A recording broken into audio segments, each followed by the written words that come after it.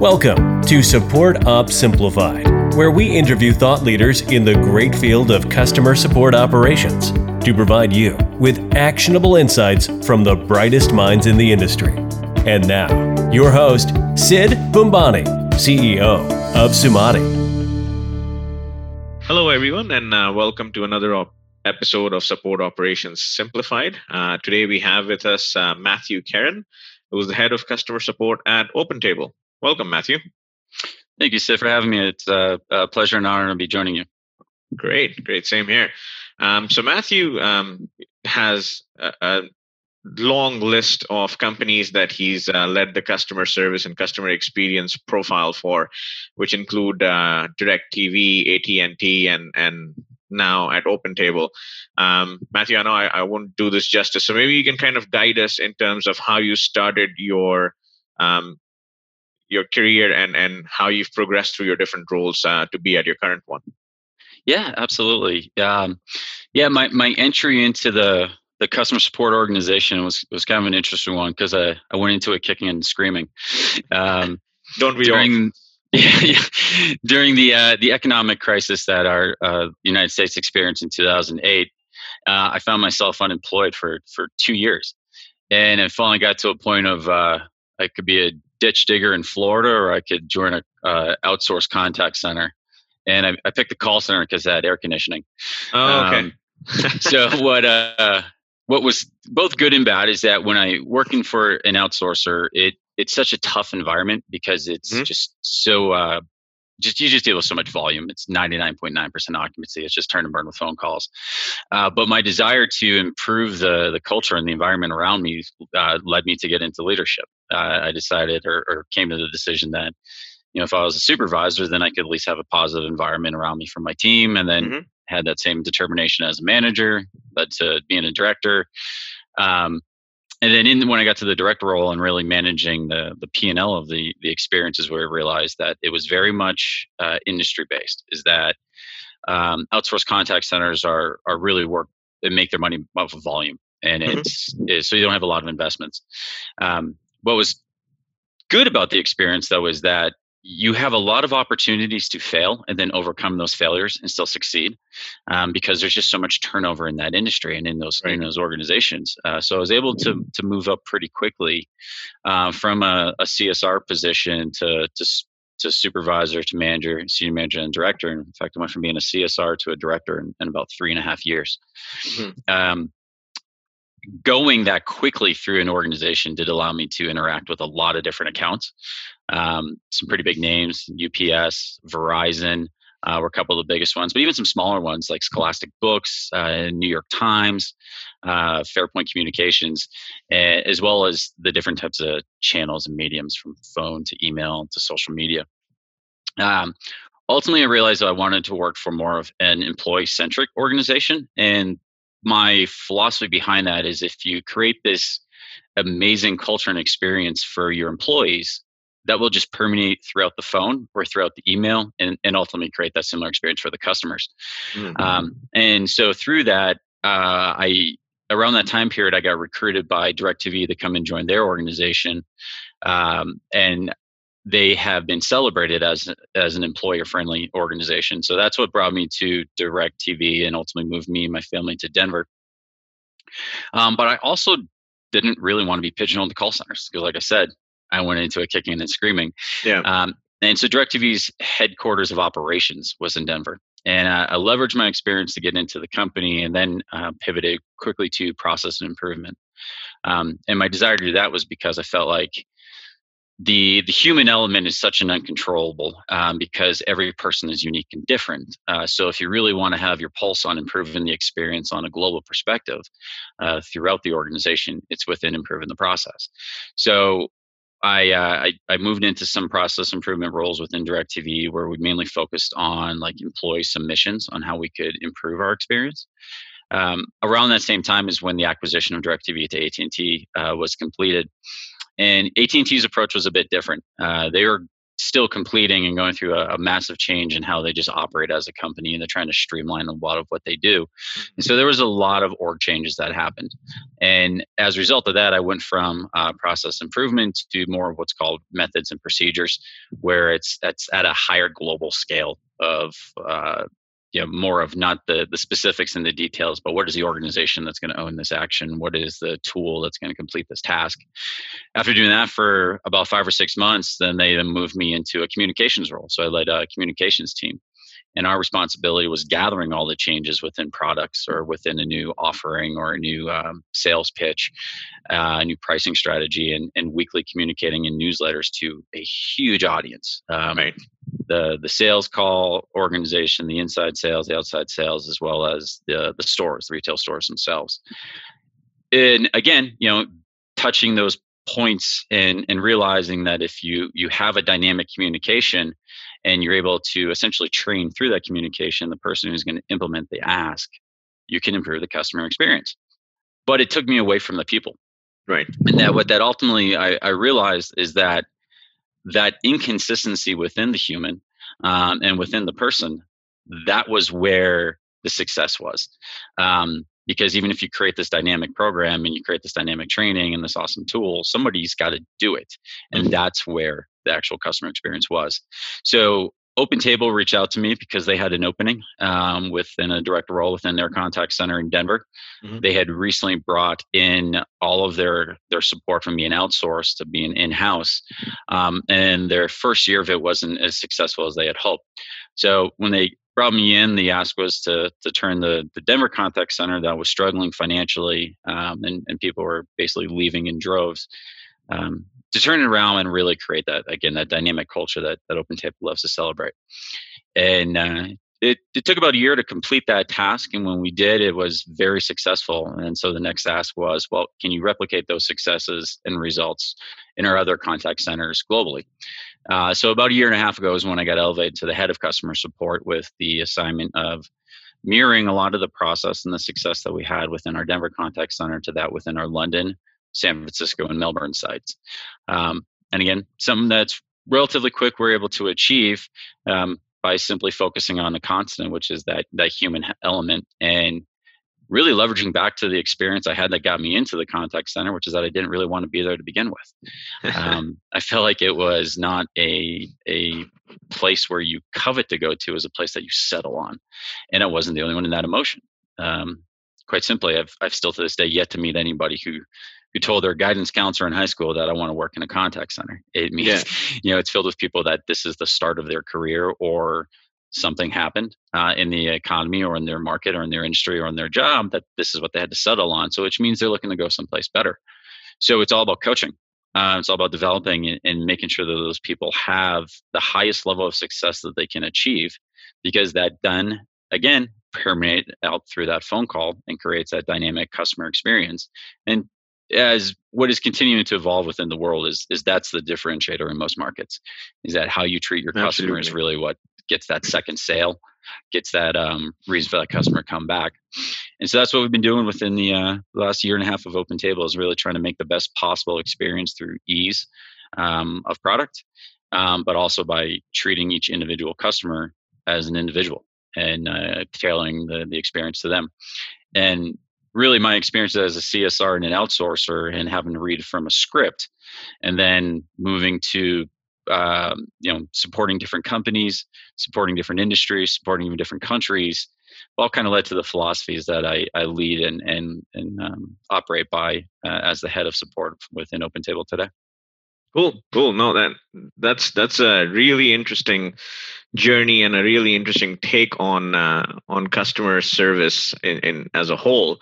And what's really interesting to me is the fact that you went from an outsourced operation to running an in-house one.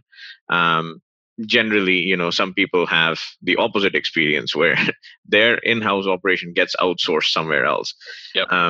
So one question, and I guess you're in the best kind of position to answer this for our listeners, is what is the main difference in terms of culture, in terms of philosophy, in terms of how people do their work between an outsourced and an in-house operation? can one really replicate the other in terms of success?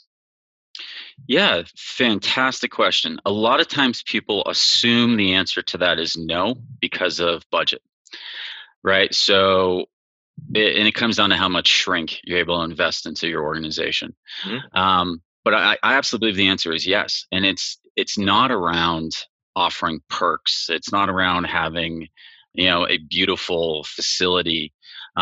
It's not around having robust training and high salaries. It literally comes down to the types of questions you ask during the screening, recruiting, and interview process. What type of person are you trying to hire? Um, it's the other is that a lot of times people assume the culture is created by the company or the highest level leader. It is absolutely not true. The culture of your contact center in any office is really created by the people that you hire. It's the CSRs themselves. So I really have, they have to be able to do the technical standards. They need to have the minimum application and requirements to be able to functionally and intelligibly complete the tasks. But it comes down to the most simple question to me. If I had the choice and I had the freedom, would this be a person that I would go to dinner with? Would this be the person that I would sit down and have a conversation with and just want to hang out with? Would this be somebody that I would want to be friends with? If the answer to that question is no, I'm not going to hire them. So what we do is build our contact center based off of people that we just like and that we want to spend copious amounts of time with. It's not hard to find those people. You just have to be diligent to look to find them. Right. And so a lot of the interview questions that we have in that process is getting around knowing the person and what type of desire and aptitude do they have coming into this role. If it's to get a paycheck, sure, that we're all in that spot. But if it's get to a paycheck and then do something next after that, if they want to grow in their career, I'm not necessarily meaning that they want to grow in their role, meaning they want to get promoted. Some people just enjoy the experience of being a frontline employee, but more, do they want to grow within their mind, body, and spirit? Do they want to be a better person tomorrow than they were today? Mm-hmm. And we are very diligent and disciplined to maintaining that hiring practice. And you can find those people at really any wage. The trade-off though within the outsource center is that you have to do it more often, right? Because when you fill a population of those types of people, they're also hungry to move. They want to move up. They want to get those opportunities. So it's ensuring that you're able to create enough dynamic of an environment so that they are able to do different things.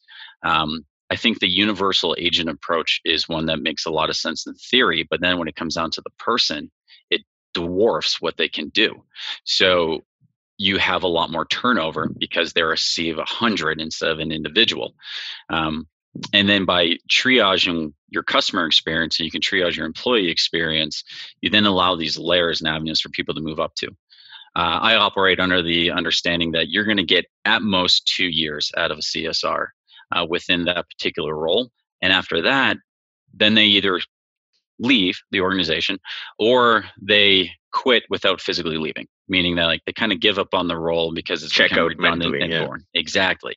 Right. And so as long as you hire people that care about others and enjoy the experience of the people around them, and then you provide avenues for them to continue to grow intellectually and challenge themselves as individuals, an outsourced center can have an absolutely fantastic culture and environment as well, just as much as an in-house operation.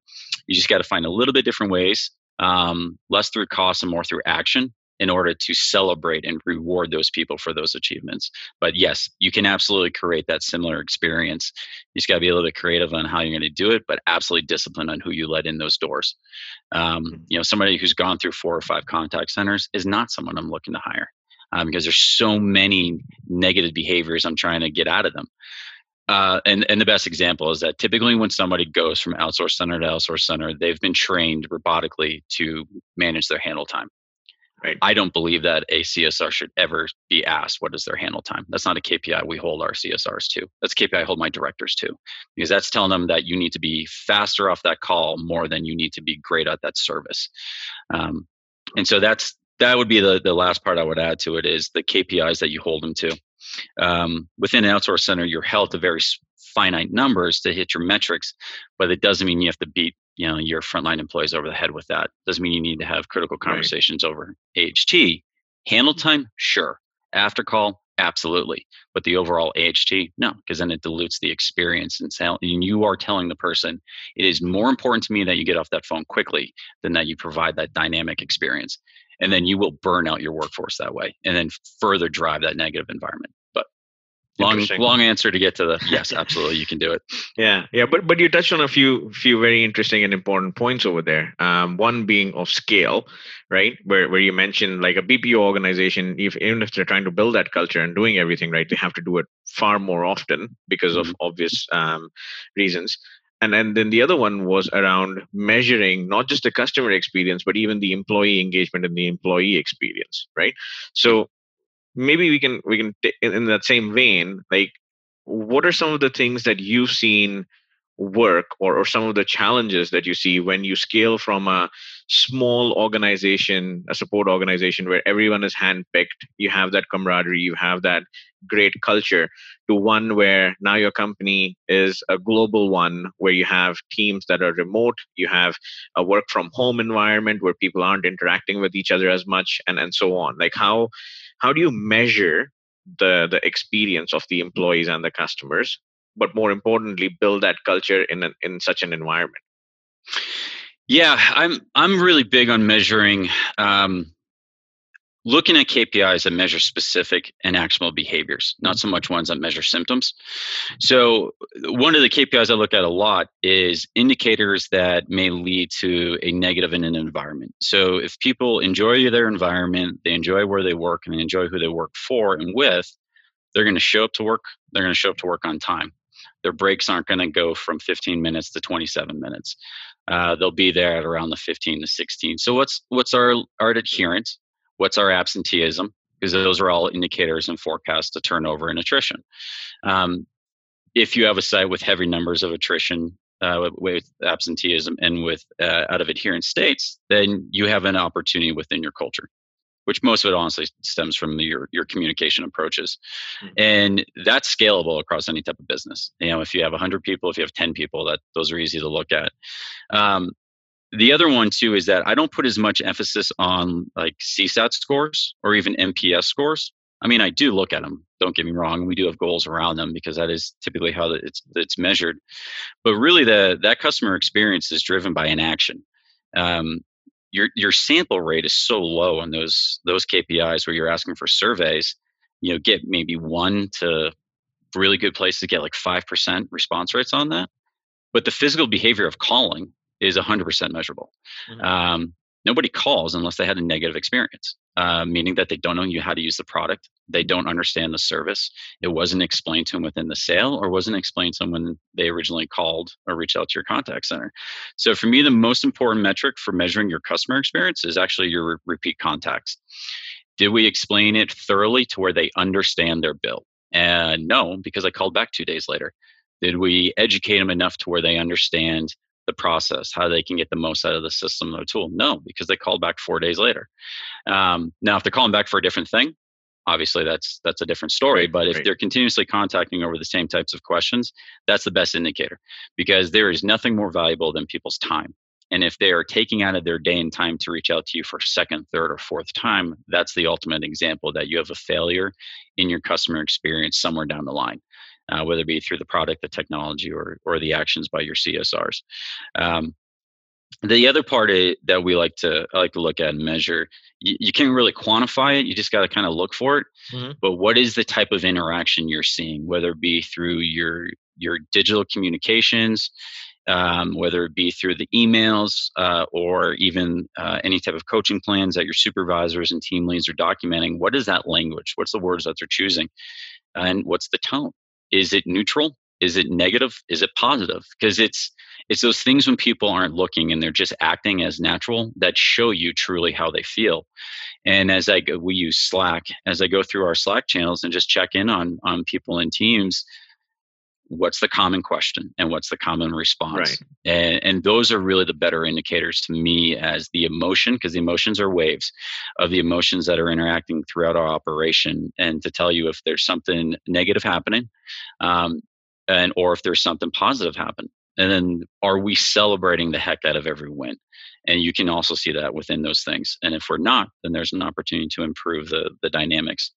So it's not usually one thing; it's a flurry of a lot of things. Yeah. It's all of these things coming together in a way that you can extract some insights out of it, right? And so maybe the next question on that topic is, how do you do it? What does your tech stack look like? What do your tools look like? I mean, one of the things that you mentioned over there was surveys and people not responding to that, or getting like a very small subset, and that rings true for a lot of people who've been on our podcast. So how are you really getting a measure which is beyond that small subset?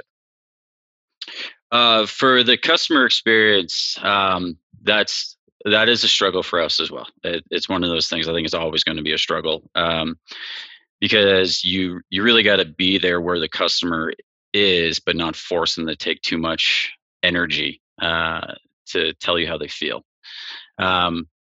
And that's why we use the measurement of actually physically calling or emailing or reaching out. Right. So internally, we use, to keep in touch with other people, we use both Slack, like I mentioned, which is a great tool. We also do a lot of Google Hangouts, especially for our remote team. I want to see their face. I don't just want to hear their voice, because the eyes will tell you more than the voice will. So we use that a lot. What's the body language? What's that interaction look like? How can we make as much as possible that person-person connection in that digital world? Those are the two main tools that we use because of the control you have on the experience. But for the customer, it's an ever-waving challenge, especially as your customer base changes, but from generation to generation. And that's one of the biggest things that I feel like as an organization I'm trying to get us to is not only how can we measure our customers, but also really quickly, how can we decipher what type of generation population do they meet? Because a millennial doesn't want to call; they want to email, but more so they want to text. Whereas a Gen Z, they want to make that phone call because they want to know that somebody is taking care of them. And so I think it's really important to not cluster all of your customers into one generality and just say that, hey, this was really fast and this was really efficient, so they must have loved the experience. Oh, no, some people really do want to get to talk to you and know that you care about them. So that's the challenge that we're trying to go through right now is what is the technology that we can leverage? What's the CRM systems capabilities to help us extract all of the information that we can on a customer to get a better profile on them and therefore have a better understanding of what they felt of the experience. The survey results I use as like the cherry on top. Because it's always going to be extreme emotions. You're either going to be super angry or super excited, but it's the in betweens is really where the bread and butter is. It's a small skewed data set, right? Which is it's very telling, but it might not be representative of all your interactions. Yeah, and that's where when you see some of the things coming out, like airports and retail stores, where they just have, are you happy or sad? Like, there's no more simplistic way of doing it than just push that button. And where I'm challenging my team now is how can we do that within a survey experience, create that similar type of ease, and certainly within like our social teams. As we send a survey back, just use emojis. Use an emoji as the indicator and select which emoji more so represents that experience for you, because that is just strictly emotion based. And then we can, obviously quantify that and build some metrics off of that. But it's an ever growing problem for sure. Interesting. So it seems like you guys have done a lot of work in this area, and you certainly think about it in various angles in terms of being able to measure the experience of the customer and the agent, and kind of starting from the grassroots level where the environment then dictates what kind of vibe is being sent through the phone onto the other side. Tell me about a measure or some changes that you made which really changed the customer experience or did something to turn around an operation in some way. Yeah, it's there's a few things that I've done. I feel like anytime you enter a new operation, one of the most overused business philosophies is your first 90-day plan. What are you going to do day 1 through day 90? That's where you're going to measure your success. That's how you're going to be defined within your value to that organization. What's your plan? And they ask you in interviews, what are you going to do, and all that. And I think that's really overblown, because what you're missing is the original identification of the issue that is unique and specific to that location. So my answer to that question is I have no idea. I'm going to spend the first 30 days talking to the people. I'm going to ask very specific questions about who they are as people. And through that conversation, as you get to learn who your individuals are that make up your team, that's when the commonalities of the biggest opportunities naturally permeate. And in all the places I've worked at, the constant that is always there is communication. How are we being communicated? How frequently being communicated to? What fashion? What style? And who's doing it? And that's a control that an operation can definitely leverage, is that communication style. The second one is then always going to go towards career development. Do you have a robust, detailed, consistent, dependable coaching strategy? So everywhere I've been, I focus on those two things. You invest time in that. You challenge your supervisors and coach them on how to be really good leaders and coaches and mentors. You're going to naturally see an improvement in your environment and therefore in your performance. And also what you get from that is as you develop that communication, it's not just down, it's also up. How are you empowering your teams to provide feedback up on how, not just how can the product be better, but how can you as a leadership team be better? How can your office be better? How can your training be better? And then listening to that feedback and apply it. So you can turn things around pretty fast and make some pretty good adjustments by doing that, by asking your team, how do we make this thing better? Because you guys actually know just as well, if not even more attuned than we do. What that had led to within something that we did at Open Table relatively recently is that they felt they were too much being held to a standard of covering technical requirements or troubleshooting steps within the conversations, especially the verification process. It's a very critical one, but it's an incredibly robotic one when you're asking those same questions and the customer is even forecasting this question. So, okay, what would you guys rather do? We just want to have a conversation. Absolutely you do. So let's do that. Let's figure out a way in which you guys can have a conversation, a personalized conversation, but in a controlled state, because we need to be able to control things so that there can be consistency and so that the customer kind of always hits this minimum standard of excellence within these conversations. So what we did is I took my leadership team offsite and I started with, first, guys, what do we want our culture to be? How do we want people to feel about the environment of our office? We need to define that. It needs to be purposeful, not a result of what has happened. And so we started putting words against a wall, and I want it to be uplifting. I want it to be fun. I want to be engaging and whatnot. We spent hours just throwing words on a wall, and then themes permeated. And from that, we settled on 5 specific behaviors, 5 specific things that we wanted to achieve within our culture. And we called those our pillars of excellence. And then the next then was, okay, QA, training, go take those 5 pillars and now define our call flow or our call flow guide, our QA form.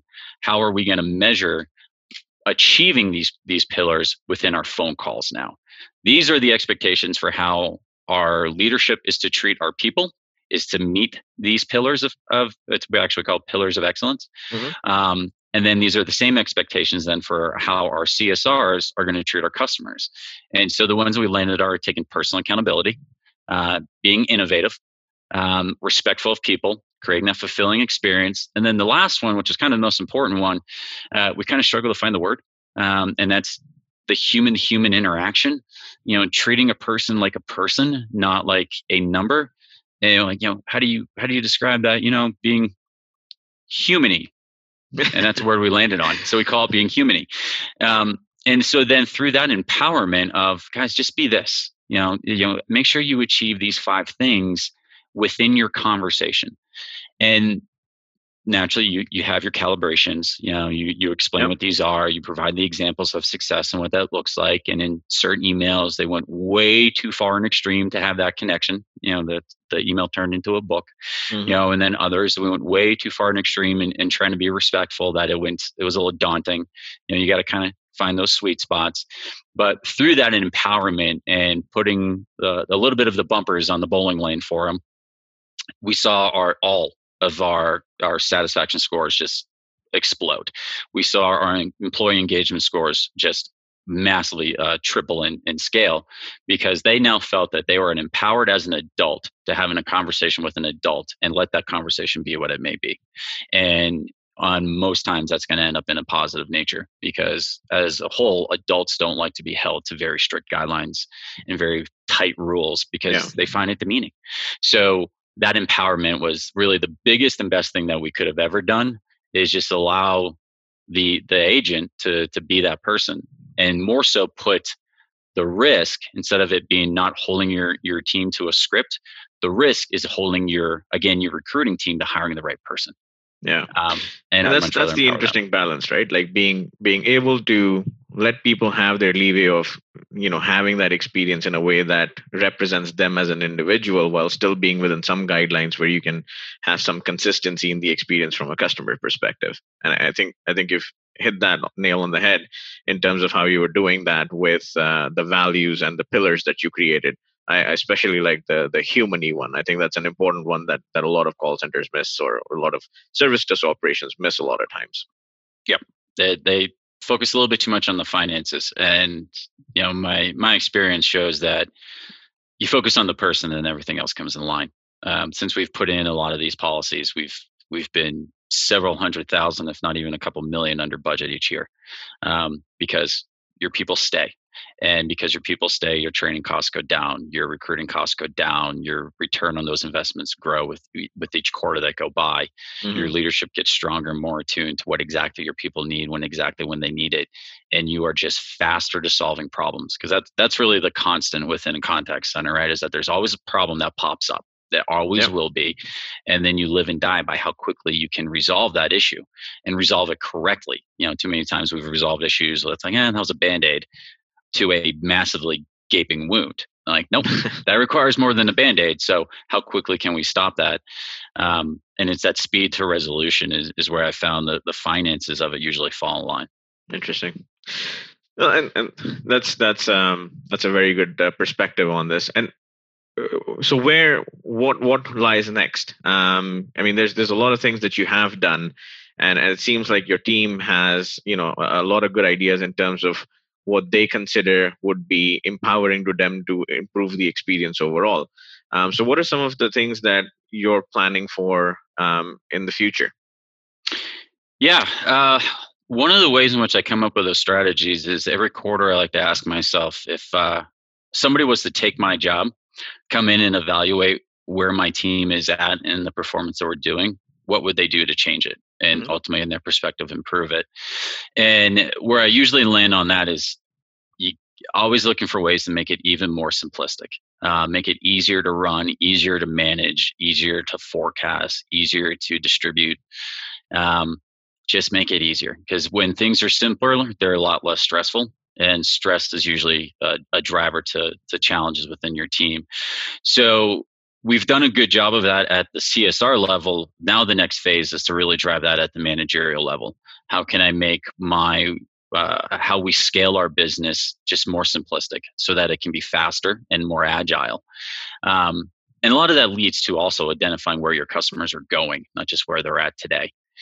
So we're trying to really move a lot more towards digital medias, really having a presence within social media, really enhancing the type of tweets or hashtags out there in which people, which our customer base has interaction and responses, so we can be more proactive as an organization.